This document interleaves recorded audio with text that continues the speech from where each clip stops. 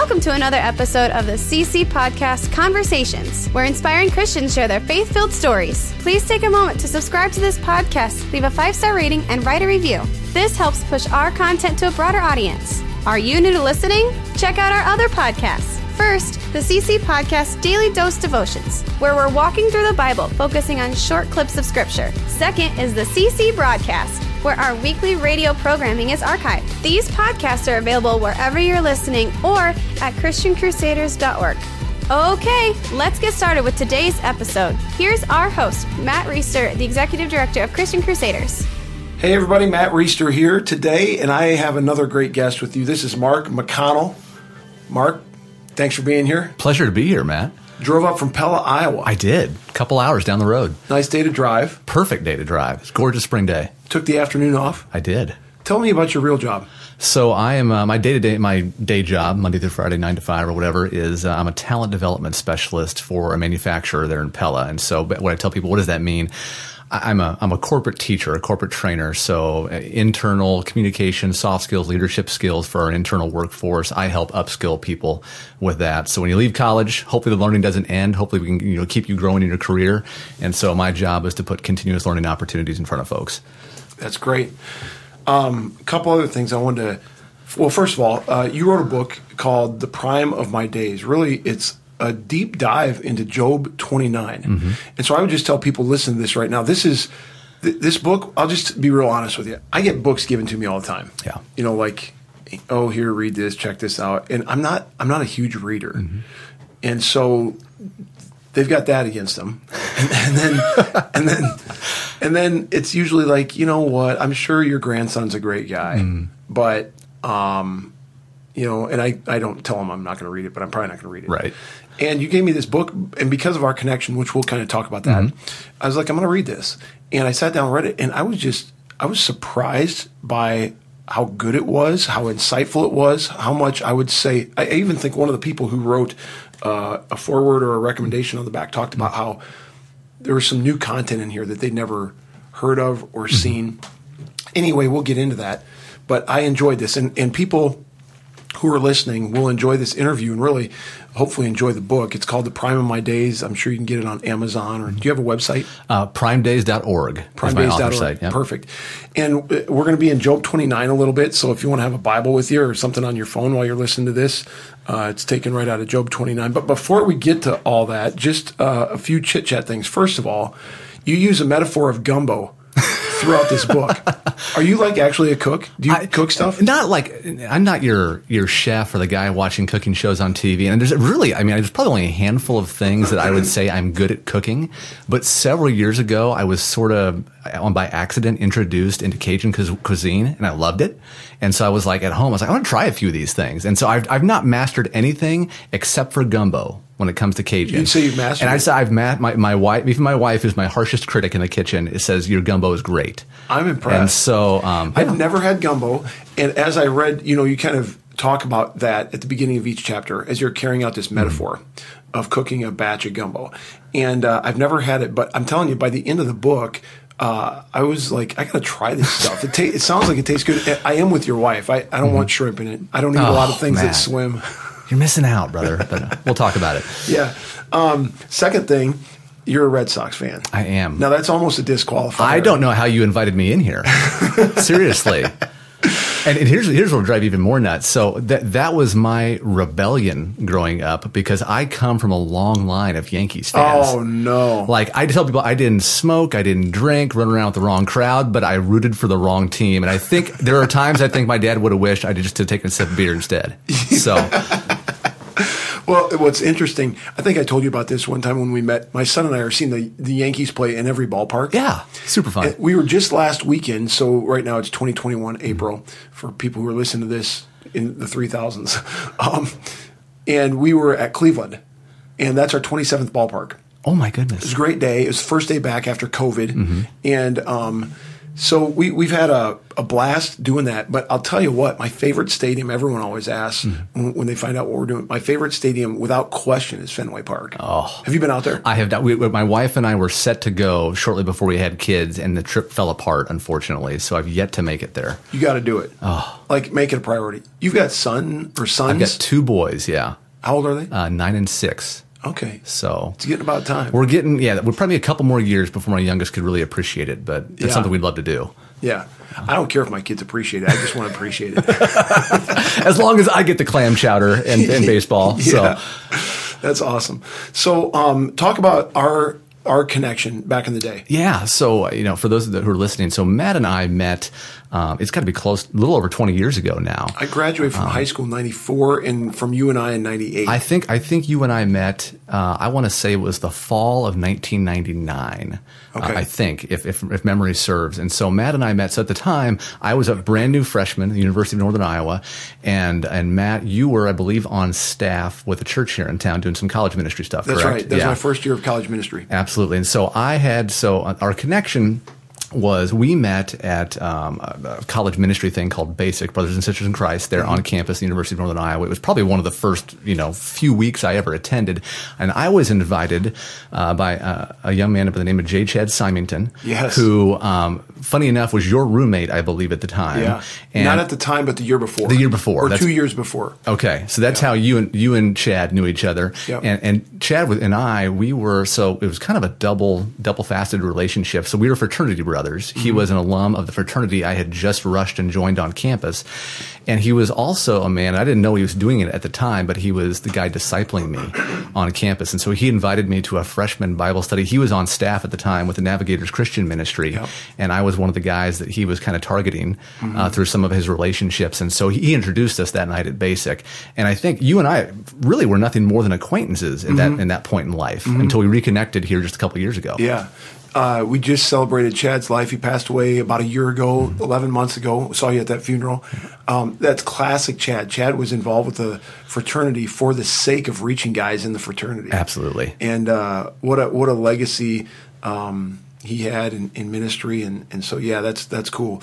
So I ran into you. You were at the Cedar Falls Bible Conference a couple years ago, and that's when you gave me this book. So I think I first reconnected with you a couple years ago because I saw that you were the director of the Cedar Falls Bible Conference. And this last summer, which would have been my second or third year back, is when I gave the book to you. That's when you gave me the book. Yeah. So it's been almost a year since you've had it in your hand. Okay. Yeah. Cool. So Job 29. Now, one thing that we do a daily dose Bible overview here on the podcast. Actually, it's a different podcast, CC Podcast, Daily Dose Devotions. But it's a daily devotion from the Bible. We started in Genesis 1 in May of 2020, and now we're in Daniel. I just did Daniel in the Lion's Den for today. Yeah. And so we've been through Job, and I didn't even notice or touch Job 29. You're not alone. So I have my own theory about why, as I looked around, there's not a lot out there on Job 29. And I have my own theory about that, but why do you think we don't know much about Job 29? I want to hear yours first. Well, let me take a step back and talk about why we don't hear a lot about Job necessarily in general, let alone that chapter of the book. You mean right? Job? Exactly. Exactly, Job. No, Job's an intimidating book for a Christian to dive into for a lot of reasons. Number one, it's long. It's a slog to get through. It's a downer. It's one until the very end. It's one of the most depressing books in the entire Bible. It's a book that's hard to place on the chronological spectrum, and I unpack that a little bit in some of my early chapters. Yep. There's no historical marker in the text that tells us, oh, this happened during the reign of this king back in the day, right? And so we kind of have to just rough guess exactly when it happens. It's pre-Mosaic covenant, and so it's just a hard book to wrap your head around in general. And then getting to your point, why don't we hear a lot about the 29th chapter of Job? As we look at Job as a whole, there's a lot of different ways that Bible commentators look at Job. Maybe one of the primary ones is as a theodicy. Why does God allow suffering? Right. And I would agree that's probably the main thrust of Job for a student of the book. And so the bulk of the book, you have an introductory section or prologue, as most people would call it. Then you have 20 some odd chapters in there of dialogue between Job and his friends, which gets to be repetitive and frustrating and depressing to hear about. And then you move into chapter 29, and as soon as 29 is done, you move into the resolution of the book and the epilogue, which is okay, how does God bring this around between himself and Job on a personal level, and what does God do with Job in his situation to kind of wrap things up? And sandwiched between all of that is one chapter, chapter 29, which I think is the pivotal chapter of the entire book of Job, because it's where everything turns around that. I mean, it's a literal pivot. And it's really, as Job gets done, his life has been wrecked.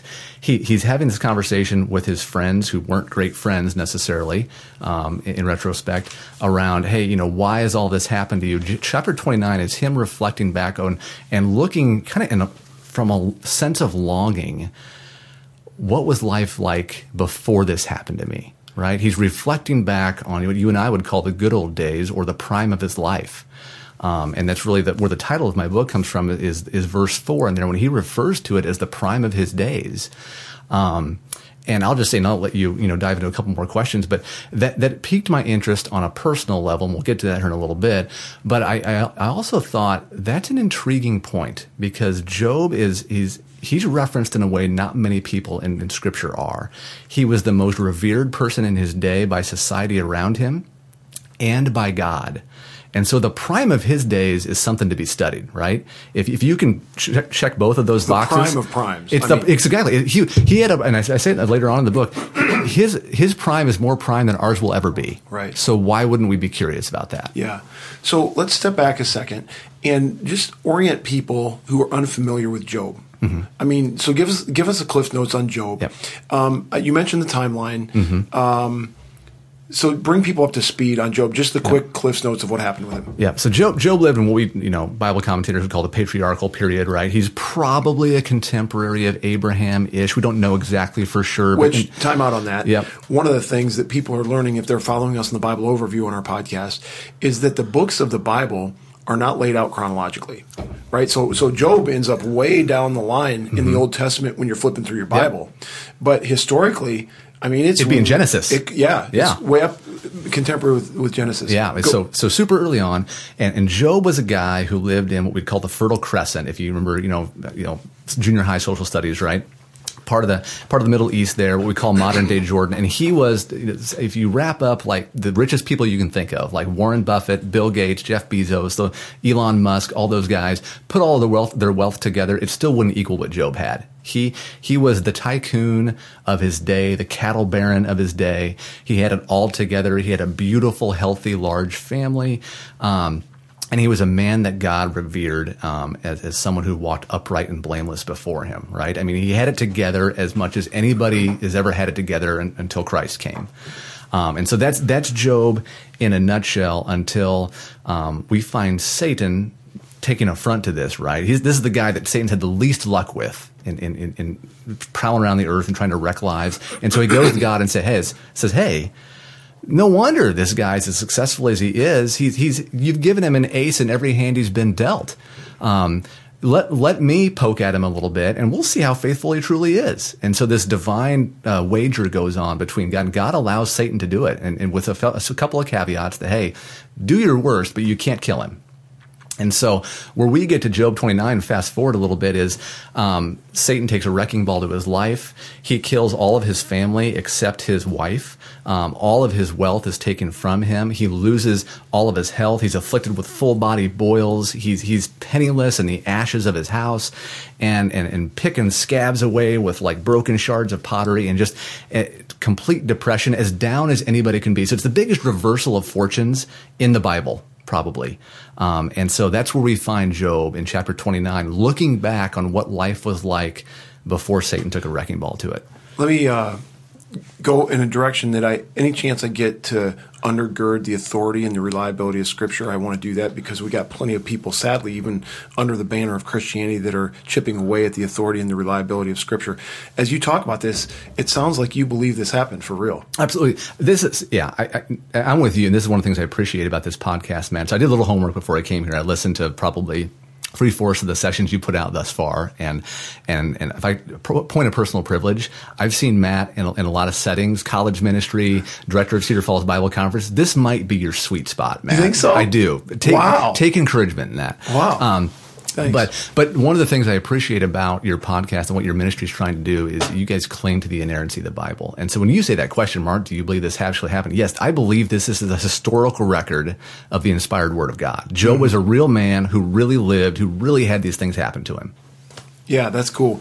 And so what would you say to somebody who maybe has always thought, because they went to a humanities class at the University of Northern Iowa or who knows where, that this is just some metaphor and we're supposed to learn some lesson about good and evil? You kind of mentioned that earlier, but what would you say to encourage someone like that to take this more at face value? That's a great question, because people struggle with that all the time. In fact, we're going to have it's really interesting you say that today, Matt. So, people go do that. I sat in those classes, those humanities classes, at a secular institution and heard all that stuff. I would tell those people, do your homework.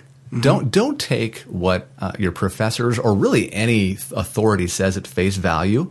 Do your homework and dive into the historical record to see how historically accurate are ancient texts in the Bible versus other ones that we take as and not to use a pun here, but we take as gospel, things like Homer's Odyssey, writings of Plato, the Republic, things like that. I think you'll find the Bible to be a reliable witness. The other thing I'll say with that, so I'm going to plug another person's book while I'm here. So I actually just went to TJ's Christian Bookstore here in town. Oh, cool. To pick up, my wife and I are hosting 2 college students from Central College this year. It's just kind of an outreach that our church does. And one of the books I wanted to buy is kind of an end-of-the-year summer reading gift for them is a book called Surviving Religion 101 by Professor Michael Kruger. He's on staff at the Reformed Theological Seminary where I did my seminary work. And it comes from, I think his oldest daughter might be going off to college this year, or maybe she just did in the fall. Wow. And it's from a personal place where he writes about that very experience, going to college as a Christian person and encountering authorities who don't believe in the veracity of the Bible. And how do you reconcile and wrestle with that? And it's a tremendous work that I think speaks to not only to college kids, but to all of us. Yeah, that's great stuff. I'm going to promote the Cedar Falls Bible Conference right now for a second, then we're going to dive back into this. So the Cedar Falls Bible Conference is a 100-year-old conference this year. We're going to celebrate our 100th celebration conference between July 31st and August 7th of 2021. And like Mark was saying, we believe in the inerrancy of Scripture. We bring in speakers and preachers who have morning and evening sessions, kids programming. It's all free. And we want to invite you to join us at the Cedar Falls Bible Conference, not just at this year's conference, but we're increasing the number of events that we're going to be having out there. Michael W. Smith is going to be in town May 15th, which this might not be published by then. We'll have other concerts and things going on. We're moving toward a model that is more of a year-round ministry, and we're hoping to kind of shoot toward kind of the Billy Graham Training Center at the Cove. You ever been out there? I've not. Asheville, North Carolina. I've heard great things, but their schedule's chock full of great retreats, seminars, conferences, concerts, and that's where we're headed. So thanks to the Cedar Falls Bible Conference, which you can see more about at cedarfallsbibleconference.com. And back to the interview here with Mark. So as I started reading this book, Mark, and I'm going to reference something on page 4, you talk about, and this is in your prologue, you're kind of setting the stage for this. And you're asking some reflective questions that maybe everybody at some level asks. What happened to the good old days? Were they ever going to come back? And what did the Bible have to say about situations like this, where I seem to have had a prime in my life that seems to have been taken away? And as I read some of that, Mark, I thought, and you alluded to this already, but I want to have you share more about it. Like, something's going on in this guy's life who wrote this that is making him think about these things. You must have had some experiences that led you to this place where you're reading and looking at and studying and then ultimately writing about Job's experience of having his prime taken away. So, like, what was going on in your life personally or relationally or vocationally or whatever it was to kind of set the stage for this book? Yeah. So, it does come from, it really is about reflection. And I think I put it in the book, unless you're pretty young or have led a really charmed life, all of us come to that juncture at some point, right? We look back when things seem to be better. And so I would say I was feeling that in a very acute form here several years ago. And so my wife and I, we met after college at a church in the Des Moines area, and got married, we're living down there. And what I'll tell people was we were living in Norwalk, which is a suburb just south of Des Moines. We were both doing the commuter thing. We were both working in West Des Moines, and we were going to church in Indianola, which is another suburb even further south of Des Moines. And so what we found was it's difficult to build community when your work community, your church community, and your residential community don't overlap. Right? It's just tough. And so we were looking to make a change where at least two of the three of those could kind of come together. And so, long story short, we came across an opportunity to move to Pella, Iowa, which is about an hour southeast of Des Moines for people who are listening to. A small rural community has our link there is my wife went to college there. Central College is the college that's there in town.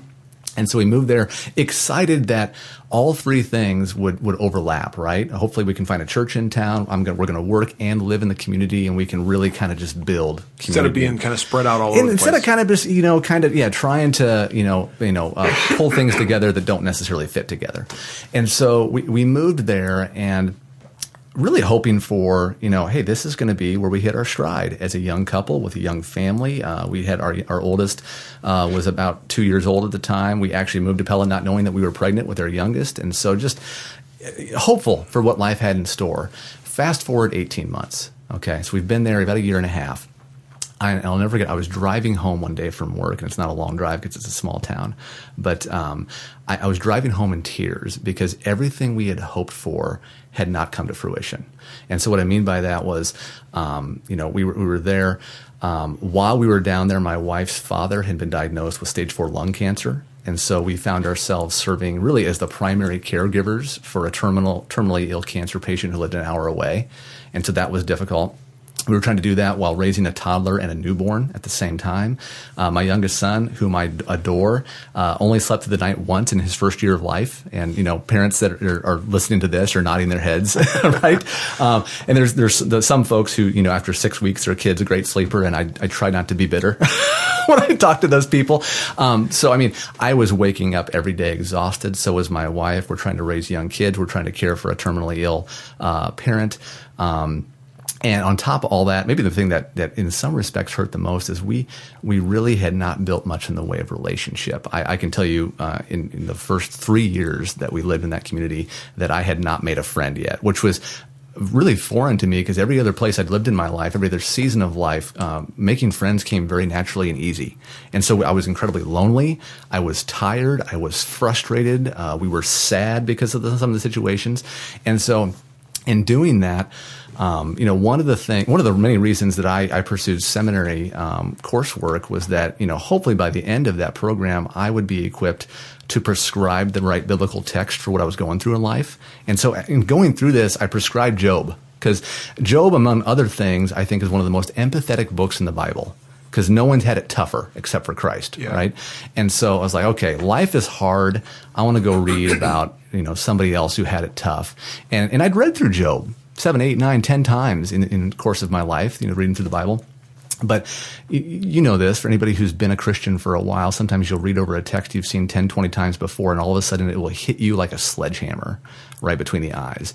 And Job 29:4 was that for me.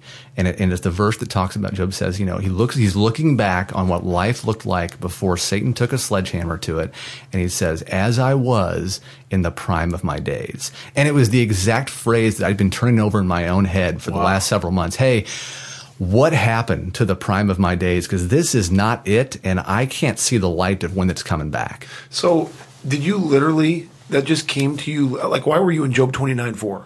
I was just reading through Job. So, I was like looking for scriptural empathy in this really difficult season of life. And it just happened to be in that chapter. And it was just that phrase. It was a phrase that God had been rolling around in my brain. The prime of my days. It was like, what happened to the prime of my life? And is it ever coming back? And then I read about Job, who went through the exact same thing, had the exact same thought and sentiment.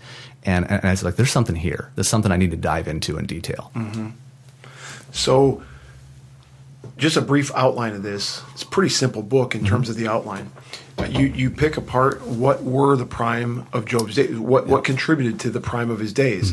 And this is in no particular order. I don't think. Maybe this is the order that you wrote them in. It'd be the order that Job mentions them in. So friendship with God. Yep. And then the presence of children. Yep. Material wealth. And then honor. Correct. A seat in the square is how he says it. Yeah. And so before we get into that, I want you to kind of hang some flesh on that outline for us. But you're 40 years old. Correct. You just turned 40? Just turned 40 in January. And so is it like the stuff that you were wrestling with, would you categorize it as midlife crisis stuff, or was it just different? It was different. It wasn't, I don't think it was hey, I'm at the middle of life and I'm at a crossroads and, I'm trying to reach back and relive my youth, but also kind of be an adult. It wasn't anything like that. I had not made any huge mistakes at that point in time, Matt. Like there was nothing I could point back and say, oh man, if I hadn't done that, life would have turned out better. I'd kind of followed the rules. I'd kind of done what you typically would do to have success or to, build community, and just life just kept throwing curveballs that we were not prepared for. And I don't think anybody could have been prepared for. And so that's really where we were. And similar to Job, right? I mean, life was at its zenith, and out of almost nowhere, all this happens to him. And it's out of his control, and all he can do is weather it. Now I'm going to ask you a personal question. Maybe we have to edit this out. I don't know, but we'll give it a shot. So I'm trying to imagine you feeling the way that you did, that drive home, and coming across Job and where is the prime of my days, and you're married. Correct. And so like your spouse is going like, well, aren't you happy with me? Or like, I imagine like somebody asking these kind of deep existential questions. And the people around them going, well, what are we, chopped liver, your kids, your wife? It's a little bit easier to imagine a vocation or even lack of community. That's kind of out there. Right. But there's like an in-here-ness to this, like at home. For sure. Well, the blessing in this, the silver lining in this for me, Matt, is that as lonely as that season of life felt, I did walk through it with my best friend. And so my wife and I, it's not like she wasn't experiencing this as well, right? It's not like, oh, Mark's just having a tough time because career's not working out the way he would hope or whatever it may be, or he's having trouble finding friends in church. She was experiencing all of the same difficulties, right? It was her dad that we're caring for at a distance. She was a stay-at-home mom in a new town with no relationships, with a toddler and a tough pregnancy to work through. Yeah. And so she's experiencing all this along with me. And so when I came home in tears saying, hey, I think maybe we made a mistake, or I don't know what the exit looks like for this, she was right there alongside with me. And it's been an incredible support and an empathetic ear to listen to that. Cool. Dive into the kind of the outline or the overview, or hang some flesh on that outline of. So it boils down. So that phrase, right? Job 29:4, as I was in the prime of my days, it makes you think, okay, what's coming next here, right? So here's a guy who's looking back on what life looked like in its prime, and then he goes on to enumerate what his prime was like. The rest of Job chapter 29 is all about what Job's prime looked like before Satan got a hold of him. And so anybody who's curious about either worldly success or how to please God should be interested in that content, because he lays out, hey, this is what my prime looked like. And as we just spoke about, his prime was more prime than yours and I will ever be, right? And so as you dive into the rest of chapter 129, I pulled out, 4 key things that Job, these are the hallmarks of what prime living looks like as a Christian, as a God-fearing person, right? And the first one he mentions is the friendship of God. Right? Huge deal, huge subject. I spent an entire chapter, and basically the rest of the book, we're doing a chapter on each one of these. So the friendship of God being number 1, number 2 being the presence of his children. And that's easy for us to gloss over because this is a guy who feels very distant. It's a biblical text. It's ancient. It's hard to know exactly when he lived or relate to him. But this is a guy who lost all 10 of his children. I mean, that would crush most of us, right? And so he misses them.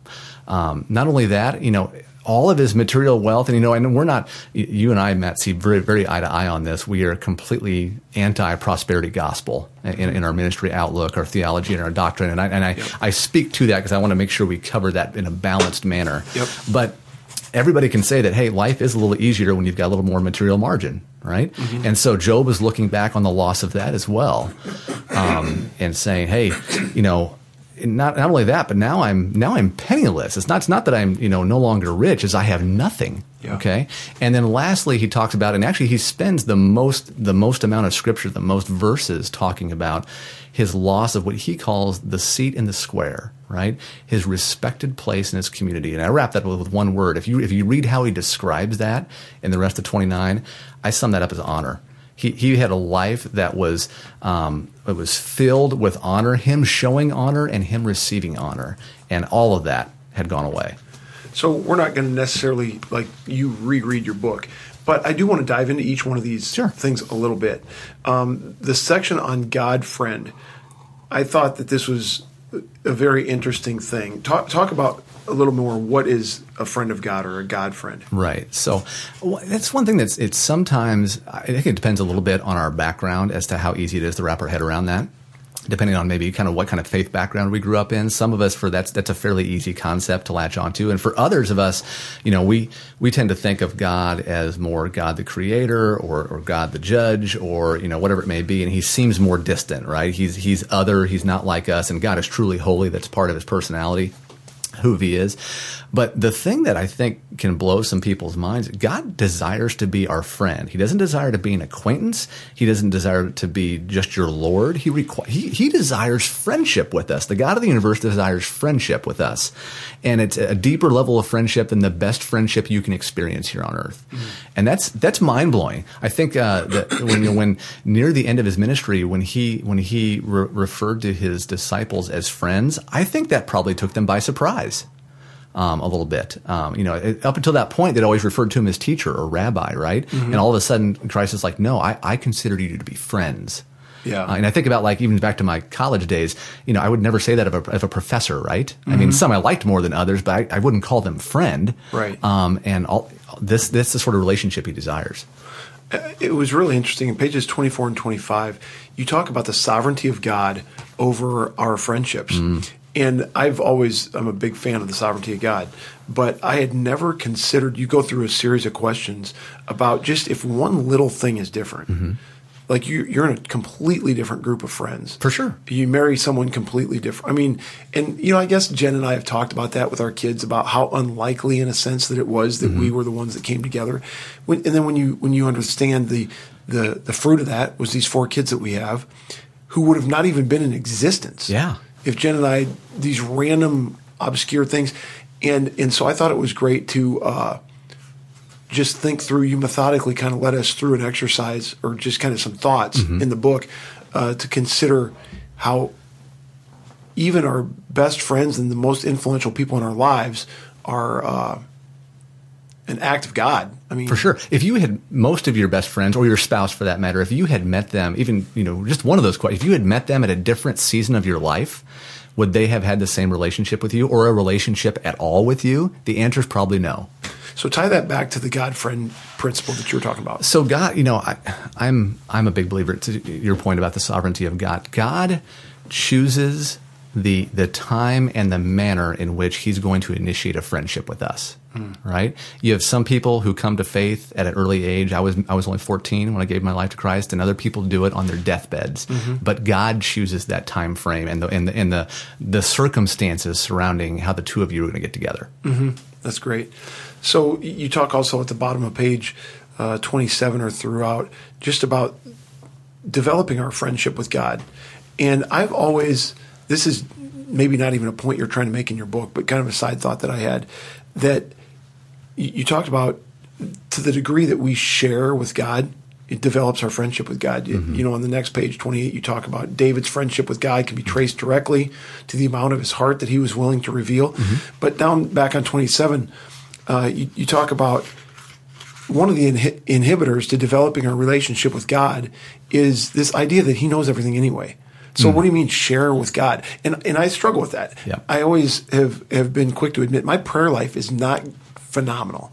And one of the reasons it's not is because my prayers end up basically being, okay, dear Lord, you're great. Do whatever you want. Amen. Because he knows Romans 8, I was just teaching some high school kids this, where it says we don't know what to pray for. So the Spirit prays for us or intercedes for us in our weakness.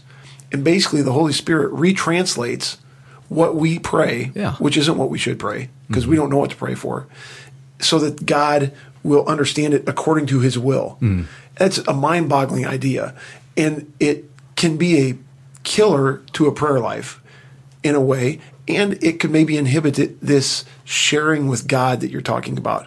So now counsel me a little bit. Help me out with that. Well, we talk about, other places in Scripture, David is referred to, and that's, you're speaking to a passage about David there. David's referred to as a man after God's own heart. I think a big part of that was because he was willing to reveal his heart to God. And to your point, God knew already. But you think about your earthly relationships, and that's kind of, what I use in the book. I use kind of how our earthly relationships are formed and God, that all points to, what our vertical relationship is supposed to look like with God. In our earthly relationships, if I don't share my heart with one of my friends, the depth of that relationship is going to be awfully shallow. Right? It's no different than God. Yes, he knows it all, but he wants to go deeper with us. He wants us to open up. And so, because it's a two-way street, right? I think the process of us divulging our heart to God allows him to pour more into us and help us know more of who he is, right? Because relationships are two-way. So talk about how you do that with God. Yeah.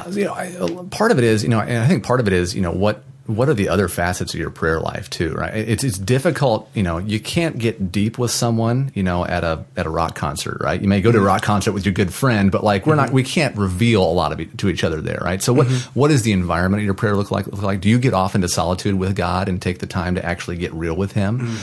Have you made it robotic? It's tough if we go through the same rote prayers day in and day out to get deep with him.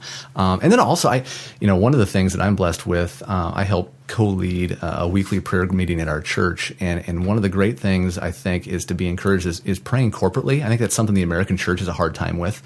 And when you pray corporately, it's impossible not to get encouraged by the prayer life of others. You talk about, hey, my prayer life is weak, or I feel like it's here and there and that sort of thing. Well, go hang around people who've been Christians for 20, 30, 40, 50 years and listen to them pray.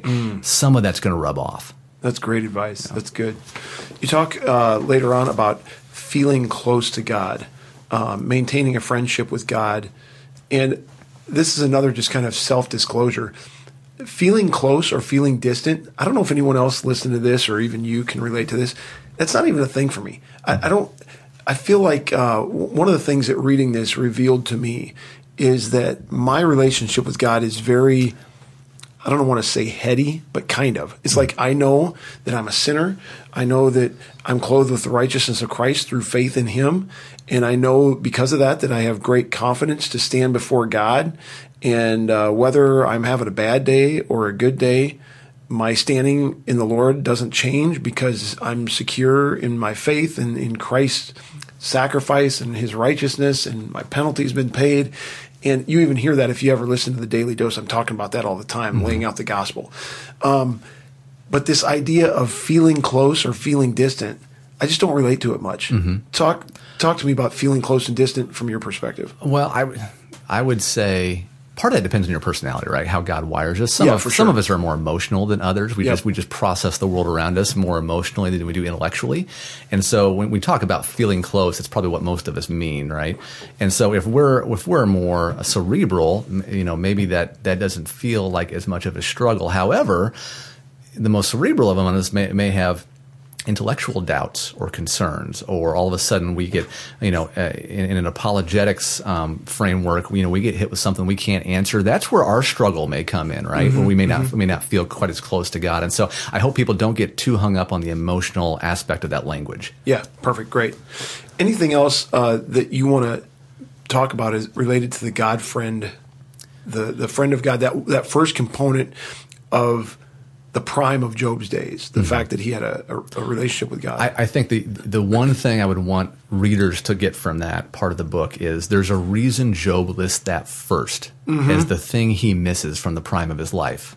Okay, and to be clear, God's friendship never went away. Right. It just felt like it had. Right. And so that's another important point to make. But like of all of the things we talk about, people look back, and it's funny. I've taught this material before in Bible studies, and I asked the question, hey, what were the hallmarks of the prime of your life? Looking back on your life, few people say the friendship of God, but that was Job's the first thing he missed. Right. Which is important. And don't you think, like, man, America? I love America. I'm glad I was born here. This is probably the richest, most comfortable life that anyone in history has ever had. For sure. As a general rule, people that live here.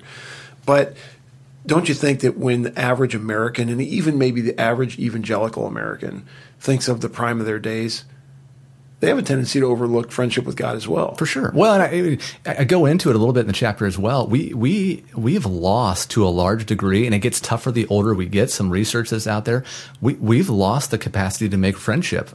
People out there. I'm one of the oldest of the millennial generational cohort, right? And a lot of the social science around there says we're the loneliest generation because, with the advent of social media and other things, we're losing the ability to make those relational connections. And so it's no wonder that friendship with God is also maybe takes a back burner in our society when our horizontal friendships are having a hard time.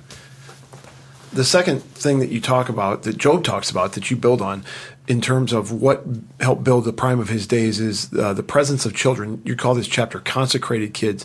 I'll tell you, this chapter, more than any of the other ones, I was amening all the time. I don't know how you mark amens in your book, but I do exclamation points. Or double underlines. There's a lot of that in here. I have a lot of strong opinions about the importance of why and how we raise our kids, or even the role of kids. And I think we're very much on the same page here. Before we go into some of that, I'm going to just ask you to talk about what you wanted people to get out of this, and I might pull a few things out. What I want to start with, because I don't want to forget this, is what do you say to people who don't have children?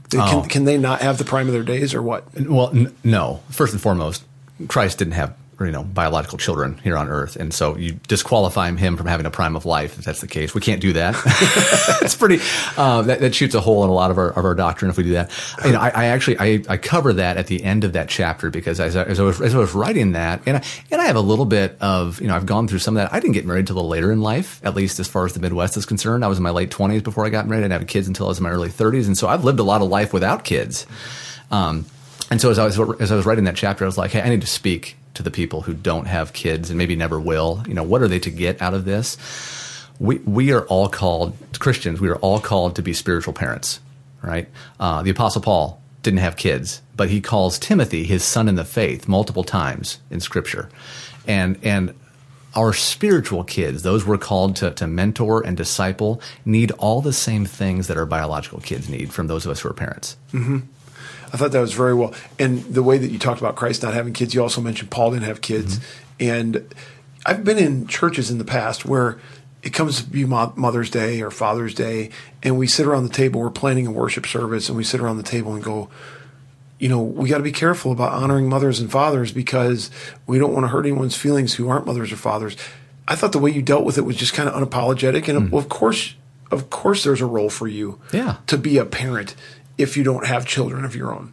Okay, let's get on to the next thing. We don't need to dwell on that and be afraid we're going to hurt people's feelings. Just deal with it up front. Yeah. Paul and Jesus didn't have kids. There's plenty of ways that you can have a parenting role, a father role for somebody who's not your kid. That's what Paul had with Timothy. And then get on with it. That's good. So what else from this? Really, the crux of the chapter around, and the reason I use consecrated kids, so we rewind, right? So he misses his kids, right? And so it begs the question, when he did have the presence of his kids, what did Job do with them, right? And so if we go back to Job, chapter 1 and 2, it tells us that he did this continually, is the key word in Scripture. He would every week when his kids got together to have dinner in one of each other's houses, he would get up on the off chance that they had sinned and consecrate his kids. And that's not a word, that's a total Christianese word, right? Consecrate. And so consecrate we just simply define as setting something or someone apart for a holy purpose. That's what he did continually, Scripture tells us. So he continually did things strategically to set his kids apart for a holy purpose.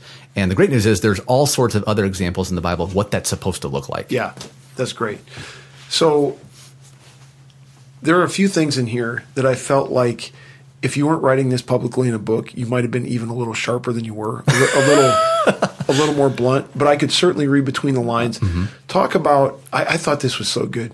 Talk about the value that our culture, and again, I don't mind pagan people being this way, because people who don't trust God, people who don't trust Christ, they shouldn't prioritize consecrated kids. We shouldn't expect them to. What drives me absolutely nuts is when churches and Christians play more in line with the way the world does it than the way the Bible calls them to. And so this whole idea of priority and career and stuff and hobbies. Now, I'm guilty of this, right? Like, I like to do what I like to do. And my wife has at times accused my life of never having changed from the day we married until today. Like, you're still just living the dream, and I'm here working my butt off. And I mean, she's never accused me quite that sharply, but there's probably an element of truth to that. So, but just this idea that, are we really serious about this command that God gives us to consecrate our kids? Talk about that. Scripture also tells us that children are a blessing, and so it begs the question: do we treat them as a blessing? Right? Do we treat them as a gift? Do we treat them as something to be stewarded because they're not our own? Right. They belong to God, and so that's an important thing. And so what's made it easy for me is I had a tremendous example. I had my earthly dad he just passed away actually this in January, a few months back. And so we haven't talked about that, Matt. No, I didn't know that. But he was a tremendous dad. He was one of my heroes in life, and one of the reasons he was is because he sacrificed things to spend time and invest in my brother and myself, right? My dad was a very successful high school basketball coach, and if he really wanted to double down, he probably could have coached at a bigger school, or maybe even on to go coach college or something like that. But he came to realize as his boys were growing older that his time with us was limited, and he was going to invest that in us. And so, right before I got it, I think junior high, he resigned as the head basketball coach at our high school. He'd been there 20 years. He'd won over 300 games. And he did it largely because he wanted to spend that time with my brother and myself, either coaching us or, doing other things, taking us fishing, whatever that looked like. I knew that I was valued, right? That's a big part of that. And you and I have had a discussion about that when we got together a couple months ago to talk about today's session, taking your kids around to a ballpark. One of the beautiful things about that is it's going to give your son a picture that, hey, he's valued by his father. Yeah. And what a great picture that is for when he gets older about, hey, this is how valued your heavenly Father looks at you too. And so that can take a lot of ways, shapes, and forms. And the other thing I thought about was, I talk about this all the time with my brother on the phone, just, how much not only our own hobbies and desires get in the way, but like the over programming of our kids in our society and just what that can look like. And I'm not against drama camp or Little League. I'm actually going to drive straight from here to go coach my son's Little League game back in Pella tonight. And so I'm not against any of that stuff. But the stuff that, worries me a little bit is when you have 5 and 6 year olds who are dual sport athletes in the same season. And then, not to be a legalist, but then they're not making it to church on Sunday, over half the time because they're at tournaments or that sort of thing. Is that what consecration is supposed to look like? Right. I'm guessing no. And again, everybody's situation is different, but I think we should all sit down and think seriously about that. Yep, that's so well said. We're going to do a podcast on here at some point. I've got a couple people in mind who'd be great at it, where we're really going to call parents who proclaim faith in Christ to do, specifically youth sports differently. And that doesn't mean don't do them, but that means do them in a way. I don't ever want my kid, you're going to coach, like it's ironic. Your dad got out of coaching to spend time with you. Right. Weird thing at our Christian school that the kids go to school at home and they part-time at the Christian school, and an opening came up in the head coaching role, and so I said yes to that so that I could spend time with my kids. So there's different ways. But it's strategic, right? Exactly. And you're doing that and obviously in that setting is a little bit different, but it's a setting in which the purpose of the whole institution is to consecrate children. That's right. And that doesn't mean that if you're coaching basketball at a public school, no, absolutely not. That's fantastic. We need great influences there, but Where's the priority? And that's the thing, is a lot of times people don't know the priority, and the outcome might look the same on the outside. But what we need to really be challenged with is the priority. And so anyway, we're going to do a podcast about that because, I mean, youth sports is out of control. And I would say a large percentage of the parents who claim to be Christians are out of control with the rest of the world. And that's maybe just a teaser for whenever that podcast comes. And I guarantee it'll be controversial because this is hard stuff. Another thing that's controversial that I want to mention, and I wish my wife was here because she could say this for herself. It's going to sound different, me representing her. But this whole notion that motherhood is not an honorable role. And again, I'm not saying that women who work are sinning or anything like that, but there's an awful lot of that is driven by, I need to go do something significant. And being a mom isn't significant. And that's just an outright lie, right? From the enemy. I mean, I tell people, I read a book somewhere that the 4 toughest jobs in America are President of the United States, the CEO of a large hospital, the president of a big university, or the pastor of a huge church. Or the 4 toughest jobs in America. Got it. And I wouldn't disagree. I think that's a pretty good list. I tell them this though: the most important job in America is a stay-at-home mom. I totally agree. I totally agree. Mother's Day is right around the corner. Yeah. And I try to tell my wife that all the time. You mentioned that in here. Was that the Consecrated Kids chapter where you're talking about intentionally telling your spouse? Oh, yeah. Was that this? So it was in this chapter. So, one of the things, and this goes for moms and dads, right? Yep. The pull of the world is a strong one, right? And I, as a father, and I'm the primary breadwinner in our family situation, like there's a constant temptation every single day to give the 110% in my career. And here's why. First of all, it's where we spend the most of our waking hours, right? And it's also, unfortunately, it's where we are most likely to receive recognition and praise for a job well done. I say in the book, if I pass on a promotion at work to spend more time with my kids or, spend Wednesday nights at our church youth group, your praise will sound like a chorus of crickets, unfortunately. And so we need to do a better job as both husbands and wives and churches in praising people for putting their children and their families first. That's great. You mentioned here, and I'm trying to flip through and find it. I can't find it. But basically, you made the case that we're doing this stuff, spending time with our kids, being intentional, being strategic for the purpose of something greater than just this baseball trip thing. We just like I said, we did our 27th, and we started in 2014. Once in a while, my daughter has been able to come with us. We're going to write a book when this is said and done. And one of the chapters, I'm almost sure that's going to be in the book, is going to be more than memories. And here's what drives me nuts. And I want your comment on this after I kind of tell this story. I hear so many people, and again, Christians. I have no complaint against people who aren't Christians. I don't expect them to think like Christians, live like Christians, believe what we believe. Their lifestyle shouldn't reflect it. Why would it? I've no gripe with them. But my gripe is with Christians who are just going about life seemingly with the same goals as the world, without the strategy, I almost said, in honor of the former president. Awesome. And they're just kind of going through this.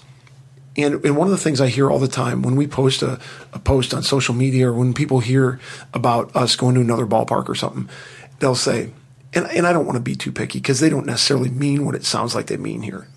They'll say, "Oh, that's great that you're making memories with your son." And I want to say, like, if this is only about making memories, then give me an F. Because, okay, so I made cooler memories than someone else because we traveled around the country to baseball games, but your memories are boring because all you did is go fish in the pond in your backyard. This is not about memories. No.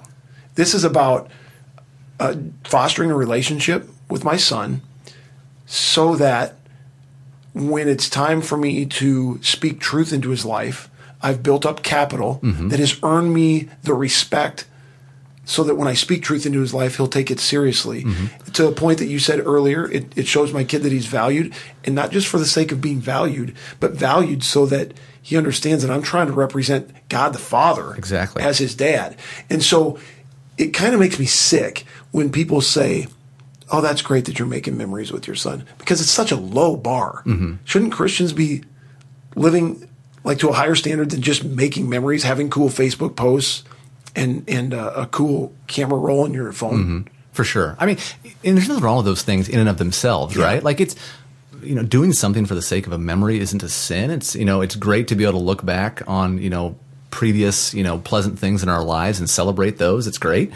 And there's nothing wrong with having a fun Instagram account either, right. with great pictures of what happened. Right. But if that's as deep as we get, to your point, Matt, we've missed something there, right? We're called to a greater calling. We're called to kingdom priorities, and I would call one thing that I think we're really at a deficit in our society. We're called to generational impact, not just the here and now, or not even just my lifetime. And so that speaks to all of what you're bringing up there. Yeah, and I think that. Well, we'll save that for another podcast. I've got a lot of thoughts about that. Talk about butter and oil. Butter and oil. This is a great chapter. So this talks about his material wealth. Absolutely. Is by far your shortest chapter. Yeah. Well, and for a couple reasons. One is not a lot needs to be said about it.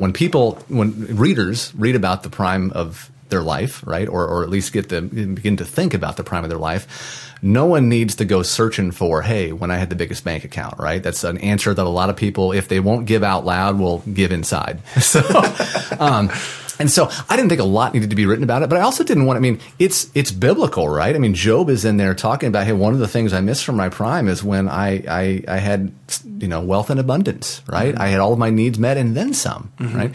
And so, and he uses the hyperbole, like, he had, huge flock of camels, a little bit different over there. There's a lot of camel milk in the Middle East. And so mm-hmm. he'd be the example that I tell people, whatever a cattle baron would have been back in the Old West here in the mm-hmm. U.S., that was him. And so much milk that he was literally stepping in puddles of it. So much oil from his olive trees that he couldn't get away from it. Just embarrassment of riches. Mm-hmm. And there's nothing wrong with missing that. I tell people I have less disposable income now than I did when my wife and I were dual income, no kids, right? Mm-hmm. I missed that part of that season of life. Right. But the important thing is we have to look at this from a balanced perspective. A few verses earlier, he talks about, that God's light was still shining the way, even in the best of times for him. Material possession will not safeguard you from dark times. It just won't. And Job speaks to that. So even in the best of times, even in the most prime of primes, dark times will come. And although, material wealth can be helpful, you still need God through that. Mm-hmm. Mm-hmm. I was blown away. I always thought Job was rich. He had a lot of stuff, blah, blah, blah. But you kind of, until you go through it the way that you kind of laid it out in some different places, mm-hmm. stupid rich. Yeah. Well, it's a little tough to wrap our heads around because there was no such thing as a monetary system when Job lived, right? So everybody enumerated wealth by the amount of livestock they had. Mm-hmm. And if you look at the sheer numbers, and I even compared them, I actually did research to compare, like, what was the biggest cattle herd in Iowa right now? I think it's mm-hmm. like 2,500 head over near Williamsburg or something like that. Wow. And Job had 7,000 camels. He's tripling the largest cattle herd we have in one of the most agriculturally rich regions on the planet back then. And that was back then. Think of the herdsmen that would have taken and everything else. Totally. And that's just one measure of wealth that he had. Yep. And so we can't wrap our heads around it. That's good. And I'm even thinking of a guy right now in my mind. Obviously, I'm not going to say his name, but who's going through a pretty hard time, and he's very, very wealthy. And to your point that, and honestly, every one of us is wealthy. That's another kind of my pet peeves is that here in America, we tend to say, well, I'm not part of the 1% because I only make $75,000 a year and the 1%ers are gazillionaires. When you compare us to the rest of the world, we are all filthy, stinking rich. Oh, for sure. And I think that letting that settle in on us is probably a good idea. Like, I'm not middle class. I'm mm-hmm. stupid wealthy. For sure. And that doesn't protect me from bad days. Mm-hmm. Exactly. And I'll just say, I'm going to read everything, but this is scripture from Job. So in this chapter, butter and oil, is from Job 29:6, which reads, "When my steps were bathed in butter and the rock poured out for me streams of oil," right? So talking about just the abundance in his life. 3 verses prior, though, Job 29:3, he says, when his, being God's lamp, shone over my head, and by his light I walked through darkness, right? So you've got immense wealth, but also at times immense darkness happening simultaneously. Yeah. Okay, so just as a review, we've got a friend of God, we've got the presence of children, we've got immense wealth or possessions or whatever, and now we've got honor, a seat at the square. Talk about that. So really the rest starting in Job 29 verse 7, really through the end of the chapter, right, which is like I think verses maybe 26 or something like that. He spends the rest of the chapter talking about, and starts out, when I went out to the gate of the city, all right, and took my seat in the square. And so if you think about like our main street, or wherever your business district is, like he had a spot on the New York Stock Exchange, right? A seat that said Job right there at the best spot at the table was what he had. And so he walked into places and he was immediately granted with honor, right? Like, when a president walks into the room, you hear all hail the chief, right? Job had about as close to that as you could get in his day.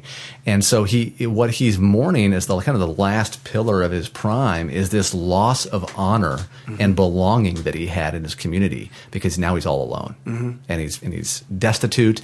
And one of the things that's kicking him when he's down is that it seems that no one is there to empathize, and the ones who start out trying to do a really bad job of it. One of the questions you asked that I thought was great was, we're talking about this idea of honor, is, and you did this in several of the chapters, how can you take this thing, this principle, this criteria of prime, and think about how you are experiencing it, or how can you reflect that on someone else? So you ask, who can I honor today? Every Christian should ask that on a daily basis. Who can I honor today? Yeah. And that was a challenge to me. Do you have anything to say about how you process that? I would start off, and I'm not gonna dive into too much where folks can read the book, but I mentioned, the passage when, Christ goes back to Nazareth, right, to teach in the temple. Prophets without honor in his own hometown. Exactly. The prophets without honor in his own hometown. And then the important part is what's said right after that, is that Christ could not do many miracles while he was there. And that was the linchpin. It was the lack of honor that Christ received. Honor is all throughout Scripture. If you look through, and I list out a bunch of scriptural references in here about, where commands, not just suggestions, commands for when Christians are to honor and who they're supposed to honor throughout Scripture. It's also intriguing that in the Ten Commandments, the first commandment about our horizontal relationships is about honor. But honoring our parents, right? And if you look at the rest of commandments 6 through 10, breaking those commandments is really a failure to honor something, right? So do not kill, do not murder is you're not honoring the sanctity of life. Do not steal. You're not honoring the sanctity of property or that sort of thing. And so honor is a huge deal. And I think we miss as the church, we miss out a lot of times on the power of what God wants to do, because we don't ask that question every day, right? Whom can I honor today? And even if I don't feel like it. It's good. When I was reading that, I just was reviewing some of this over lunch before you came in, and I thought of a specific person who I need to go out of my way to honor, and I know it mean a lot to him, and it's just good practical. That's one of the things I love about this book is it's very, it's got some theology in it. It's got some depth in it. I mean, you're going deep on one chapter of the Bible through the whole book. But also some very practical stuff, which was great. So for people who don't know the rest of the story, Job's honor is returned to him. Tell us that. So, yeah, I mean, it's a spoiler alert, right? Folks who are listening who have never read Job, I hope they will. If they get anything out of my book, I hope they open their Bibles and go through Job and spend some time there. But, everything that Job had taken away is restored to him twice as much. So twice the wealth, didn't have twice the children, but he had 10 more. And so he doubled the number of his children. All that sort of thing. But there was funny, it talks about, and I'll forget the language because it's been over a year since I've written this, or I think they gave Job, was it a coin or something like that, there to signify his return to his seat of honor in the square. And he didn't need the coin because he was twice as rich as he was before. But he had that restored to him in that, hey, and it talks about it earlier in the book, the princes would close their mouths when he walked into the room so that he could have the last word. Like, he was that honored and respected, and he got that back. And I think that's something that that people miss a lot. In fact, as I even look back in my own life, sometimes the lack of what I would call community is in large portion really a lack of honor, right? And I asked the question in the book, when have you felt ever as honored as Job was in this chapter, and when have you sought to make others feel as honored as Job was in Job 29? What a difference we could make as Christians, or the church could make, not only in itself, but in society, in culture, if we simply asked and acted on those two questions every day. You talked about how you and your wife look at how Job is wrapped up as a Disney ending. Right. Everything works out perfect. Everything works out at the end. And we can't necessarily expect that. We certainly don't see a lot of evidence in that in our lives. Talk about that. And if you don't talk about another thing I want to lead you to, I'll ask a question about it. Yeah. So to your point, so everything works out in the end. It's a nice, neat, we wrap a bow on it. It's a Disney ending. Everybody goes home happy. Job, that, as you read that, if you're a reader of the Bible and you're going through a season of loss, and you read that, and maybe you've been struggling for a long time, right? With and it doesn't say how long Job was destitute. We've given no chronological of how long his season of suffering lasted. It can be easy and tempting to look at and say, oh, well, I can't relate to that because, hey, he had not only did everything restored, everything got twice as good as it was before for him, and I am still wallowing in this really tough situation. Mm-hmm. And that's a hard place to be. Mm-hmm. That can feel like a hopeless place to be in life. Mm-hmm. And I think if that's our takeaway, we miss the point of Job. Mm-hmm. Because I spend some time in in the epilogue of the book, the last chapter, talking about if you look at a little bit deeper some of the symbolism of Job's restoration, it's not meant to point or promise some sort of secondary prime in our time here on earth. I hope people experience that who've had loss. I hope things come out better for them before they reach the end of their life here. But it's really meant to look at the new heavens and new earth. That's where our true prime is to be lived. The names of his daughters. Absolutely. Right? So it's intriguing. As I was reading through one of the great things, for students of the Bible, pay attention to names. I'm always amazed at, I feel like our generation, Matt, people when they name their kids, I feel like their number one goal is to name the kid with the most intriguing spelling. I'm like, how many ways can we spell Jacob or whatever it may be, right? I tell people, names are important. First and foremost, if look at your family, I tell people, most people live up to their names. If they're named after somebody, it's scary to look at. Mm-hmm. And names were very important in the Bible. In fact, we've got instances of fathers renaming their sons because their mother gave them a name that they didn't want that to be their legacy. Mm-hmm. I mean, names are critical. Mm-hmm. And so as you read through the Bible, look at the importance of names, grab a concordance or a commentary or a lexicon and look at the meaning of names. But as I looked at, so Job's 3 daughters from his second set of 10 kids, of his 20 children, they're the only ones that are mentioned by name. Mm-hmm. They're the only ones of the 20. There's something to that. Mm-hmm. That why share that detail unless there's some significance there? And so he goes into it there, and his 3 daughters' names, I'm going to go ahead and grab those real quick. So one of them is Jemima. Jemima. Which just got canceled in the last year. I know, right? So apparently this was first, though. This was before that whole culture came into being. But Jemima, whose name really, I guess most literally translated is day. And so think about it, the New Jerusalem, in the daytime, there will never be night there in the new heavens and new earth. The darkness that Job had gone through is now gone. And so we talk about the darkness of hell and how that's eradicated in the new heavens, new earth. His second daughter, Keziah, and it's a derivative of the term cassia, which was a fragrant plant back then. And so you have we talk about, if you look at Psalm 45, God has anointed you, and they're talking about this foreshadowing Christ here, with the oil of joy above your fellows. All your garments are fragrant with myrrh and aloes and cassia, right? And so God, the fragrance of his righteousness is going to meet us at every turn in the new heavens and new. And the last one, Keren Hapuk, which means horn of antimony. Antimony was basically just a dark mineral they used for eyeshadow back in the day to, beautify the eyes. Well, think about it. Job has had a season of life where all he did was cry. Right? I mean, just in tears. We're going to brighten the eyes here, right? And the same's going to happen for us. We're going to find a place where there's no more mourning or crying or pain, and that's it's in heaven. It's new heavens and new earth, and that's that's a great description of what the prime of life feels like. We've talked about the rest of the book is about the pillars of Job's prime, but that's what it's going to feel like when we get to heaven. And that's the point of Job, I think, is to point us to that and point us to the person who's our gateway to that. Mm-hmm. That's great stuff. So you talk about season of loss, and I'm just going to share this, and then I'm going to ask you, question related to it. So 2012 was a crazy year for us. I was running for the state Senate and ultimately lost that race by a narrow margin. We were expecting not to lose, and I would have been in the state Senate, which honestly, 9 years later, praise the Lord, that didn't happen. Jen had a miscarriage. And this might be TMI, but it's really interesting. This miscarriage would not pass through. It was the first trimester miscarriage. So this dead, very small first trimester baby lived inside her for months. It didn't live inside her. It stayed inside her. And she and her doctor talked, and Jen was wanting to just have this happen naturally. It never happened naturally, and so she ended up having to have a procedure. And then just shortly before the election, her dad passed away.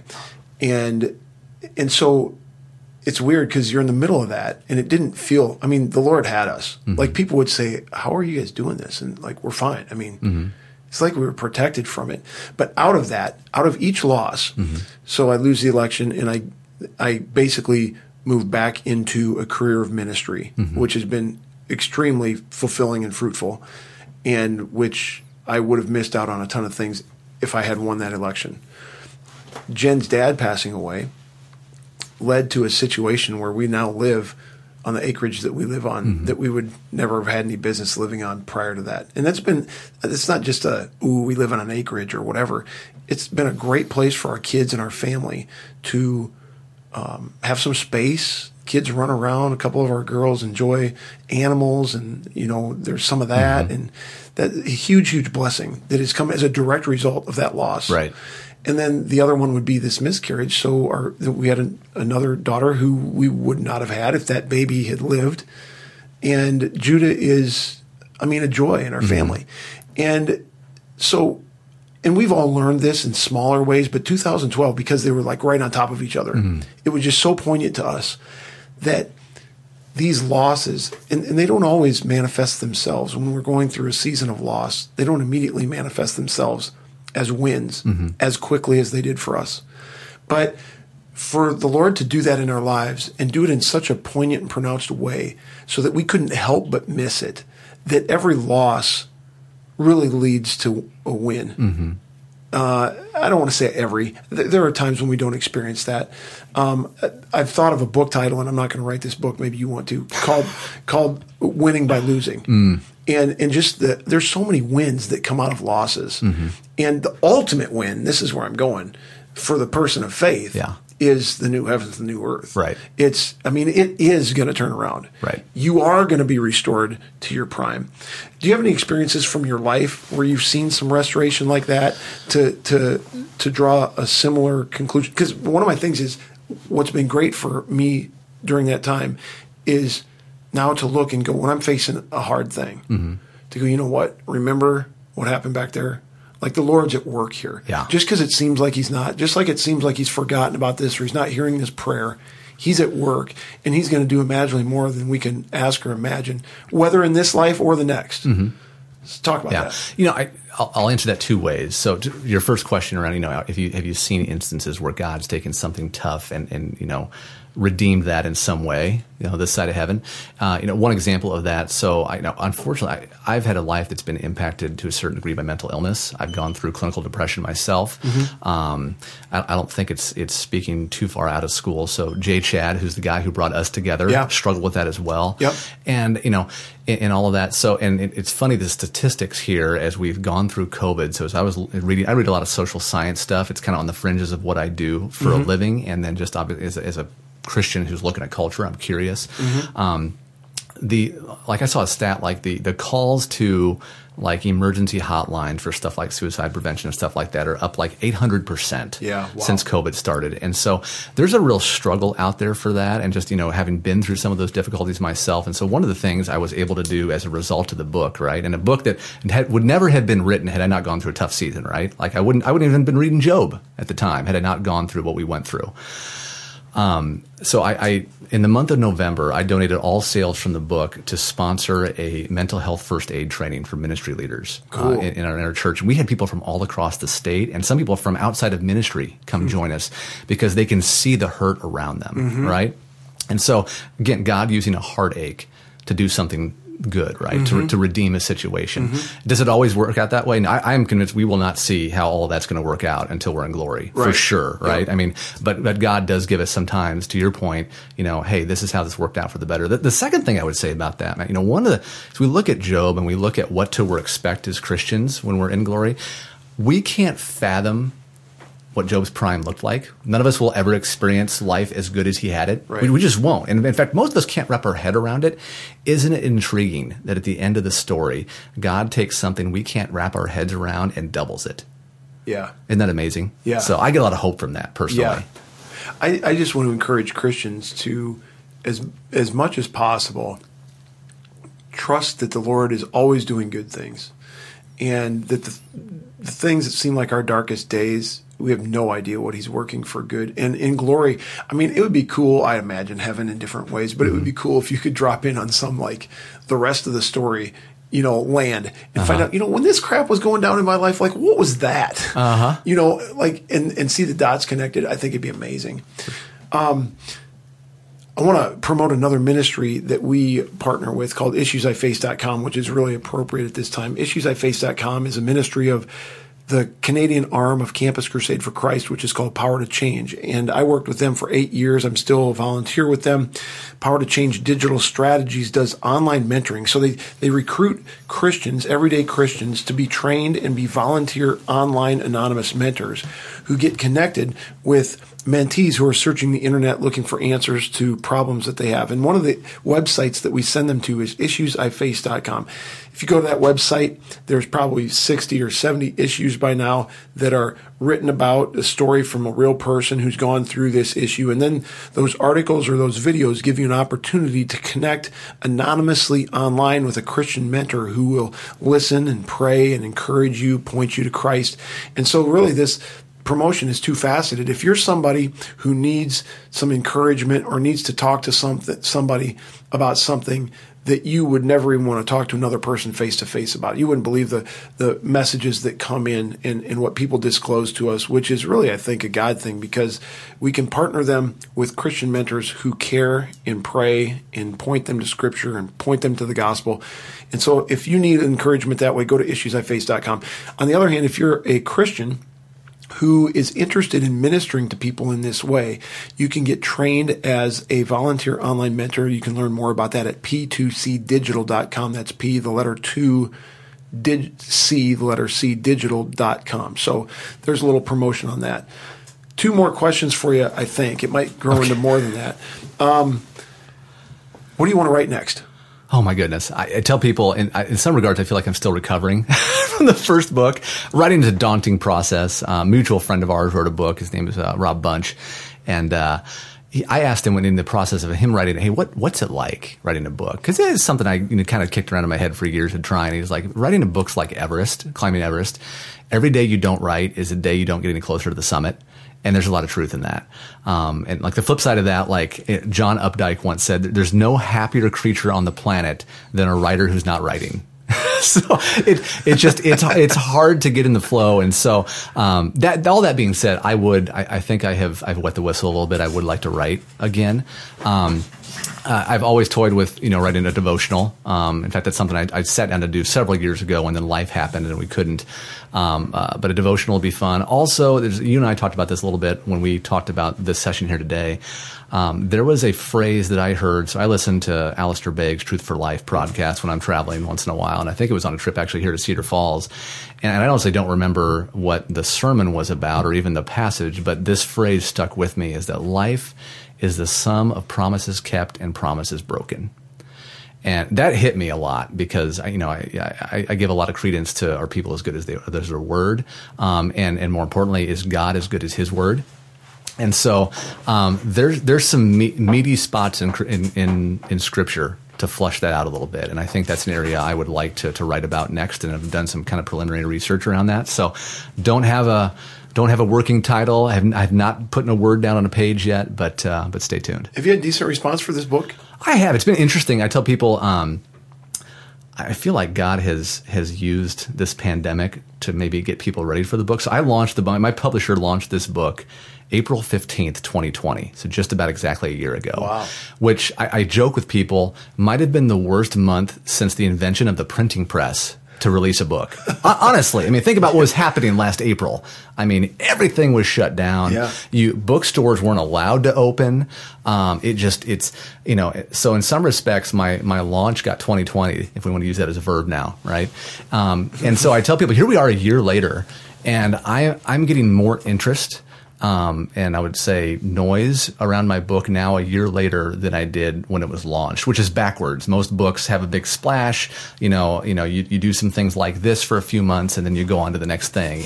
And mine, I felt like, entered the water like the diver who gets to 10 in the Olympics, right? there wasn't a ripple, but now all of a sudden God is snowballing a few things. And I think a lot of that has to do with, in this pandemic, like Job, and everybody's situation is different, right? But I don't know anybody who would look back over the last year and say I was living the prime of my life. Yeah. And so I think God has readied things for that. People can identify with that. Yeah. In a similar way that you were ready to write it, mm-hmm. people have been ready to read it. Right. Have you done a audio version of it? I have not. I have not done an audiobook, and that's not really something that my publisher and I have covered. You can, if you, it is available via Kindle, so you can get your Kindle to read to you. You can have it done that way. I don't know what that voice sounds like. I'm not a big fan of audiobooks personally, but if that's mm-hmm. your deal, that's one way you can get it. Mm-hmm. Why don't you like audiobooks? I have problems with other voices in my head, Matt. Maybe I've got enough voices already up there. I don't know, but it's a very rare voice that I can listen to read a text to me for a long time straight. Interesting. And that makes sense. That's just a weird thing for me. Yeah. So I alluded to the fact I want to write a book mm-hmm. about my experience with Mason, and I'm wrestling with how overtly Christian to make it versus how much I think it's going to be less about baseball stadiums than I thought it was going to be. And I'm kind of I'm glad that we've had 7 years to kind of come to terms with this, because I don't think I could have done it on a faster timeline. Mm-hmm. Anyway, what kind of tips would you give me or anybody else who's out there, just like your question to Rob Bunch? What's it like? Yeah. I mean, what are one or two tips that you would say to a prospective author?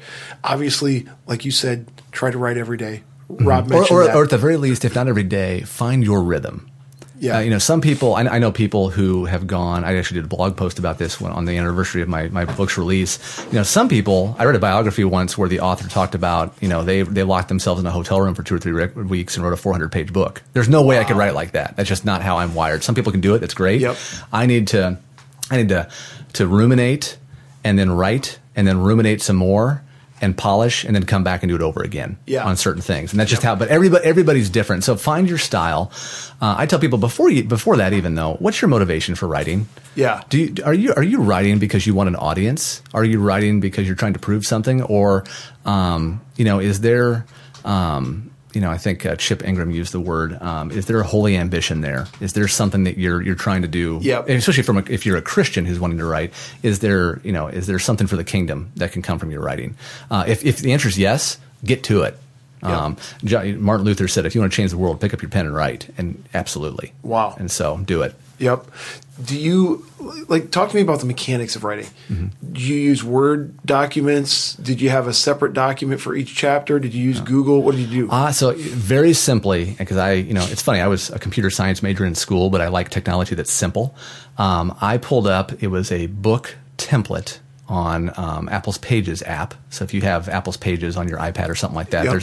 there are actually multiple templates for books in there. Mm-hmm. And so I pulled up one of those and did everything in that template. I think it's helpful, at least it was for me. It made the template look more like a finished book mm-hmm. than just a blank Word document mm-hmm. was. I think that's a hard hurdle to get over for some people, mm-hmm. Mentally is, my goodness, it's just words on a page. How's it going to look like? Well, this actually looked like a book as I made it. And I typically would work on, I wouldn't even say chapters, one thought at a time, right? Ruminate on that thought, go to God's Word, see what He has to say about it, get some thoughts down on paper, ruminate some more. Yep. And then edit a little bit as you go. And obviously, if you're gonna publish, and even if you're gonna self-publish, I think you should work with a professional editor. I think it's just a good idea. But But that would be kind of the nuts and bolts of things. So when you went into it, did you have the chapters in your mind already? Like, I'm going to do this, and it's going to be a chapter on each of the 4 things that were the prime of Job's life? So I let the easy thing for me, at least with this book and the topic of this book, is Scripture gave me a framework. Right? Let's just walk through what Job had to say, one thing at a time, and there's enough meat on the bone there to do a chapter on each one. And so that was an easy thing for me. And I work in corporate education, so I'm used to teaching, and so I feel like maybe I don't know if it comes across this way or not, but I feel like my writing is almost like a lesson that you'd put together, a class plan, if you would. And so that's kind of how I structure things. But people have their own styles. I tell people, find your own voice, find your own style. I like. Actually, after I started writing, I found a key to a good TED Talk. I found this online one time, is having a through line. So what's that thing that kind of stitches everything together? The gumbo. And for me, it's the gumbo. Yeah. Right? Find that thing for you, whatever that thing is that's relatable to people. Interesting. Yeah.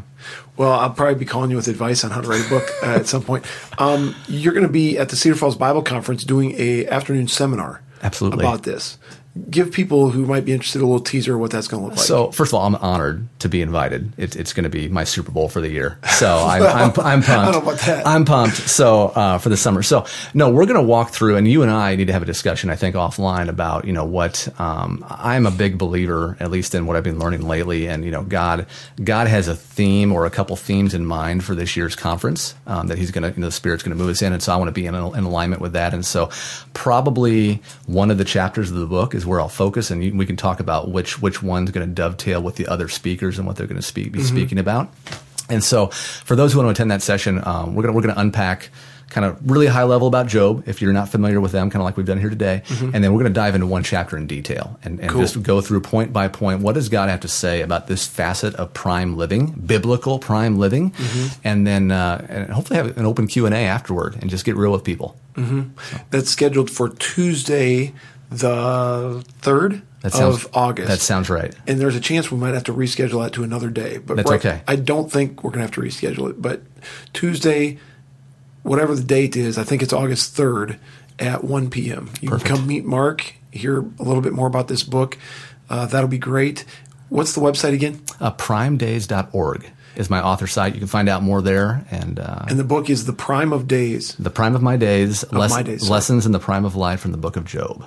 Phenomenal. It's been a great interview. Anything else you want to throw in there? A couple things. Not that I'm a book peddler, but where people can get it. So if you're listening today and you live in the Cedar Valley area or Northeast Iowa, first of all, I'm a huge fan of independent bookstores, buy local, and so 2 that have carried my book from the earliest months it got released. So TJ's Christian Bookstore in Cedar Falls is a great place you can get it. Also, my alma mater, the University of Northern Iowa Bookstore, also carries it, which is really cool. So if you're local, please buy there. Do they know how narrow-minded and bigoted the content of the book is? I'm just kidding. Actually, they've been super kind. That's awesome. I've been amazed at the reception. And so those places, if you're around, do they have a section for like former students? They do. They have an alumni section or alumni/local authors. That's awesome. Yeah. So if you go in there, and there's some neat stuff on that shelf, just in a lot of different genres. So go check it out. Yeah. So either place, Joyce at TJ's will take care of you, as will the staff at UNI Bookstore. And if you don't live in Cedar Falls, if you live around central southern Iowa, where I live now, around Pella, the Eagle's Nest Christian Bookstore in Oskaloosa also stocks it. They're fantastic. And if you're not in one of those areas, you can get it on Amazon, Barnes & Noble, pretty much any major distributor you want to online. I just ask you, if you do that, please read it and please give an honest review on Amazon. That would be helpful to getting the book circulated some more. Absolutely. So. Great, Mark. It's been great to have you with us. Yeah. We're excited for August. And one last thing before we let you go, Matt. Yeah. So free book giveaways. Oh, that's right. I want to do today. So 2 ways to get a free signed copy of The Prime of My Days. Number 1, if you follow my author Instagram account, which is the handle is Prime Days Ministries. Okay. We'll put a post when this podcast gets launched. I will put a post out there about our podcast here today. If you follow Prime Days Ministries and tag someone you think would be interested in the book, we'll put you in a drawing for a free copy that I'll mail to you. Every person you tag gets you another entry, so have at it. The other one would be Cedar Falls Bible Conference. I know you'll put a posting up at some point announcing my seminar at the Bible conference. So in that one, if you follow Cedar Falls Bible Conference and tag someone you want to invite to the conference this summer, I tell people it's one of the best kept secrets in Christianity in all of the Midwest. We're working on making it not a secret. I know. We need to get the word out because it is an incredible week. It's one of the highlights of my year. Either way, we'll put you in a drawing for a free signed copy of the book that we'll send your way. And we should give them a deadline, like the end of May. When are we going to post this podcast? Let's start from that and work out. I'd say a couple weeks. Okay. So let's do end of May. End of May? Yep. May Perfect. 31st. Anybody who does what he just said has a chance to win. Perfect. Good? Great. Awesome. You want to close us with prayer? Absolutely. So, Father God, it has been a treat to come up here and just talk about your word, what you have for us in Job, Father God. You are not an unsympathetic high priest, Father God. You walk through us in the darkest of times, just as you did with Job, and you do that through us today, whether it's in a pandemic or something otherwise that's difficult in a season of our life. And so we thank you for that. I pray that for just anybody who's listening out there today, that they would find encouragement in this, in the book, and most importantly, in your word. And I pray for this ministry, Father God, that it would continue to grow its reach, that it would continue to impact people for the gospel. And we pray all this in Jesus' name. Amen. Awesome. Thanks a lot, Mark. Thank you, Matt.